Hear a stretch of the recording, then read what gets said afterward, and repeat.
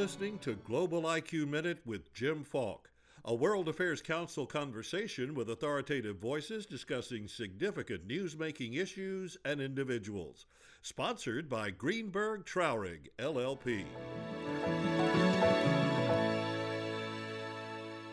Article 50 of the Treaty on European Union gives member nations 730 days, that's 2 years, to negotiate a country's withdrawal. With just 148 days left, the countdown clock is ticking. Much of the attention throughout the negotiating process has focused on Northern Ireland's 310-mile border with the Republic of Ireland, with the goal being the avoidance of a hard border where trade and people have been able to flow freely, maintaining peace in an area where there has not always been the case.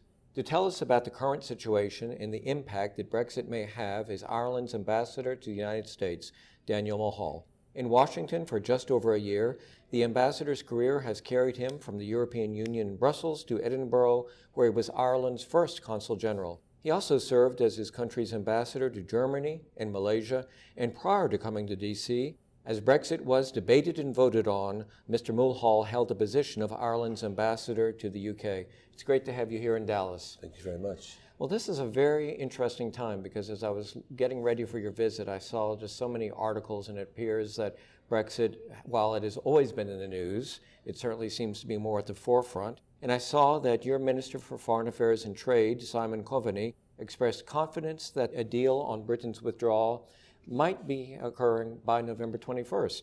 I certainly hope so. We've been long in favor of reaching agreement and moving on to the next phase. The next phase is the negotiation of a future relationship between the United Kingdom and the European Union, which is of vital importance to Ireland because of our strong trading links with the UK, which we want to see preserved into the future. We don't want to see our trade curtailed by a difficult relationship between the EU and the UK.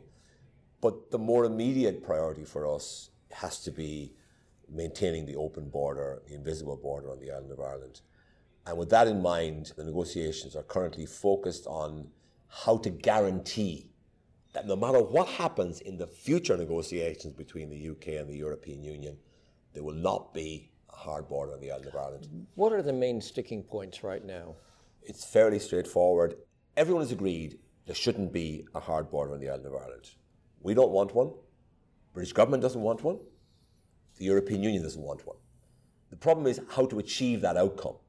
The British government has said that they would plan to achieve an open border in Ireland by having an agreement between the EU and the UK that would avoid the need for customs controls or border controls between the UK and the EU overall, and therefore would avoid them on the island of Ireland.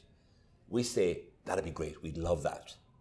But we need a guarantee that if that doesn't work out, there's a backstop, an insurance policy to guarantee us that there will never be border controls on the island of Ireland. The British agreed last December to a backstop, to the principle of a backstop. They reaffirmed that agreement in March of this year. But now the European Commission has put that political agreement and turned it into a draft legal agreement, a legally binding agreement between the UK and the European Union. And the British have some difficulty with that proposal. Well, let me ask you this. this. There's difficulty with turning that political agreement into a legally binding agreement between the European Union and the UK, which would apply in all circumstances unless there's an EU-UK agreement that makes it unnecessary. Well, let me ask you this, because I hear what you're saying, that you don't want there to be a hard border, obviously. But The Guardian carried a report just a few days ago, which has been denied by your government, that there is ongoing preparation and contingency plans to harden the border. Can you deny that that's not taking place? I do not believe that our government would ever be willing to have a hard border on the island of Ireland. That is a matter of the highest principle from the Irish government's point of view, because we understand that a hard border in Ireland would be economically disruptive. Of course, that would be, sure. And for the people living in the border, it would be very disruptive, but it would also be politically risky, because the open border in Ireland is one of the supports that maintains the peace process in place. And while I would never claim that if you have a hard border, there'll be a return to violence in Northern Ireland, that would not be right. That would be not the right thing to say, and I don't believe that would be the case. But it would pose a risk to peace because it would remove one of the things that maintains support for the peace process. Because the open border in Ireland is one of the dividends of the peace process. Absolutely. From the point of view of Northern nationalists in particular, who value especially the open border between North and South in Ireland. Did you have a chance this morning to see Sebastian Mallaby's piece in the Washington Post? I did not. Sebastian Mallaby, I'm sure you know Paul Volcker, Senior Fellow for International Economics at the Council on Foreign Relations, who used to write for the Financial Times. He wrote in the op-ed that there's a clear case, in his view, for a second referendum, because really what he argues is that no one is really happy about where this is going. Do you think there's any chance at all, would you assign any percentage that there might be a second referendum? We would love to see Britain remaining in the European Union. That would be the ideal outcome from an Irish point of view. If Britain were to decide they wanted to stay in the Union, we'd be very happy. But of course, that's not something that we can influence in any way. That would be a decision for the British government and the British people. But I think that if there was to be a signal in that direction, I believe that other European countries, and Ireland included, would make it easy for Britain to remain in the Union. It wouldn't be straightforward, but I think it would be done. I think there'd be an openness to it.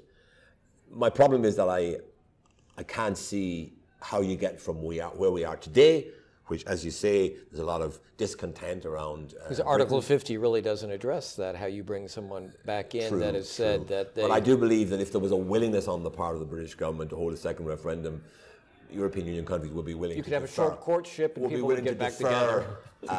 The Article 50 and prolong the negotiations so as to give time for Britain to sort itself out. The problem is that between now and the end of March, we're talking about just 5 months. So it's hard to see how you could get an agreement to have a second referendum, hold a referendum before time is run out. You'd have to postpone that. So I think you'd have to. I think so. I mean, but the first thing that would have to happen is that there would have to be a political decision in Britain to hold another referendum. And I, at the moment, don't see that happening.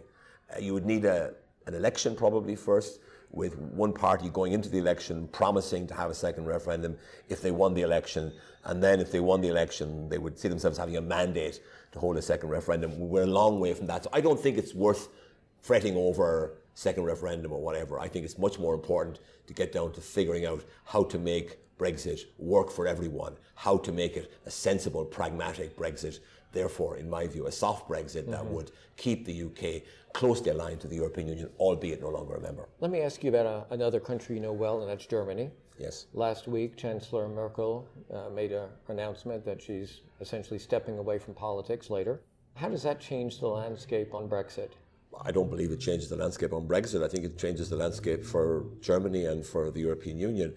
In my opinion, Chancellor Merkel has been a tremendously positive force in Europe for the last, getting on for 20 years now. Yeah. Certainly during the global economic crisis and its aftermath, she was one of the rocks that kept the European Union stable and kept it moving forward and dealt with the issues that arose. Now, not everyone was happy with the way things worked out. There are certainly a lot of people in Ireland who feel aggrieved at the extent to which the Irish taxpayer was forced to guarantee and to pay for the failings of the Irish banks that were part of a European banking system. But nonetheless, I think support for EU membership in Ireland has gone up in recent years, and that is proof that, for Irish people at least, the European Union represents the future.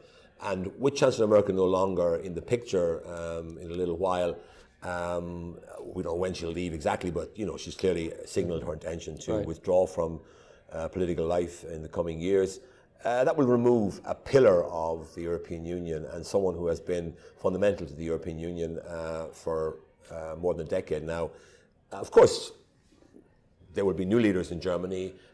Europe needs France and Germany really to be strong to provide leadership, because if the French and the Germans can agree, very often there's a basis for a more general agreement. We'll see what Macron can do. Yeah, across the Union. I mean, Macron's strong at the moment. Obviously, Merkel may be on the way out, but I hope we will see a strong leadership in both France and Germany and in other parts of Europe as well, because the European Union is fundamentally a political project. Sure. And if you have strong political leadership, you can get things done. If you don't, everything else falls apart. Well, let's get back to Ireland. Sometimes when a door closes, other doors open. And Ireland has been able to, I think, in some ways take advantage of Brexit. Are you seeing companies that may be closing their doors in London and moving to Dublin? We don't like Brexit, and we want to minimise the downsides of Brexit for Ireland.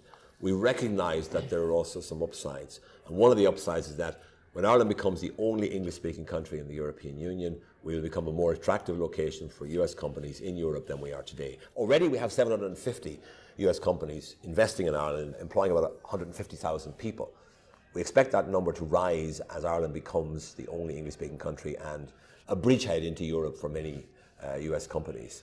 Overall, we think Brexit is still a bad thing, but there is an upside. For example, our central bank governor revealed there about 2 or 3 weeks ago that currently the central bank is dealing with inquiries from 100 or more financial services companies who are looking to be licensed, to be regulated from Ireland so that they can operate throughout the European Union. These are obviously companies that are currently operating in Britain and are now worried that they may not be able to do so in the future and operate in Europe from Britain, and are therefore looking for alternative locations in Europe, and Ireland is one of the favoured locations. Now, we won't get all 100 of those companies, but a certain percentage of them will come to Ireland, and that will give us some compensation for the losses that may be sustained elsewhere in the relationship between Ireland and the UK. Well, I was pleased, and I have to say somewhat surprised to see that Ireland is the 12th largest trading partner for Dallas-Fort Worth, and American Airlines announced a few months ago that they're going to initiate for the first time a direct non-stop flight to Dublin. And that'll be wonderful. It'll be great to have a chance for Texans to fly directly to Dublin, and it'll be the first time ever. I think that will bring a lot more Texans to enjoy the delights of Ireland as a tourism destination for golf and hiking and enjoying the countryside and the hospitality that's so richly available in Ireland. It will also, I think, facilitate business links because having to go through another route does make the journey to Ireland that bit more onerous. I think with a direct flight, you will see a lot more Texas businesses looking to operate in Ireland, and you'll see a lot more Irish businesses looking to see whether they can develop their businesses here in Texas. Well, as you know, we consider our airport certainly the economic engine of North Texas, and there's so many companies that have I was moved out there here. today, and it was impressive, yeah. Let me ask you about an election that you had in your country just a few days ago. One of the things I was reading is that it was an example of a sense of a quiet revolution, that in a sense, by outlawing blasphemy, you're beginning to see a more liberal society. And I wanted to ask, is this a symptom or a sign that the youth are moving away to some degree from the Catholic Church, where the Catholic Church has been such a strong pillar? Well, I don't think that would be an adequate explanation. I think that, yes, we've had a progressive wave in Ireland over the last 3 years. We voted in 2015 in favour of same-sex marriage. We voted earlier this year to liberalise our abortion laws.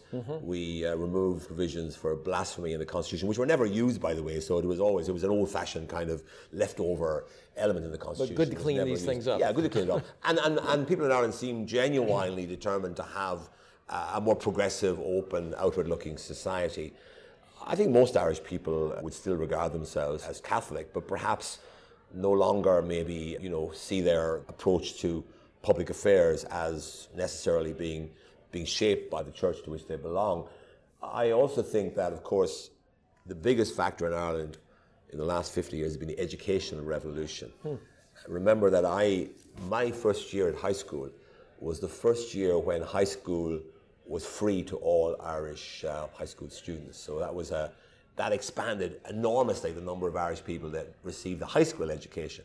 And then 5 years later, it expanded the numbers going to university because a certain number of those like myself who came through the high school system then wanted to go to university 5 years later. And I was a generation of people, I was the first one in my family ever to go to university. So that's changed Ireland enormously. And today, for example, about 60% of our school leavers, high school leavers, go to a third level educational institution. And of those who are between 25 and 45, about 50% have a third level qualification. So we are now genuinely one of the best qualified peoples in Europe, the most highly educated peoples in Europe. That's the reason why you're getting so many companies moving there. And in the past, of course, that would have been a drawback, because we would have been educating people to export them to other countries. Right. And America would have benefited from the skills of these people acquired in Ireland. Now, with our economic transformation, with our membership of the European Union, more and more Irish people are able to stay, live and work in Ireland. Many of them will seek to go abroad for a few years, but then come back to Ireland and bring with them the skills they've acquired abroad and help to transform our economy. Well, I want to thank you so much for being our guest on Global IQ Minute. Thank you very much. You're welcome. Thanks. Thank you for listening to Global IQ Minute with Jim Falk, a production of the World Affairs Council of Dallas-Fort Worth. Subscribe and rate Global IQ Minute on iTunes, Stitcher, or your favorite app. For information about a World Affairs Council in your community, visit worldaffairscouncils.org. Global IQ Minute is sponsored by Greenberg Traurig LLP, a global firm with 2,000 attorneys in 38 offices across the globe. Visit the firm at gtlaw.com.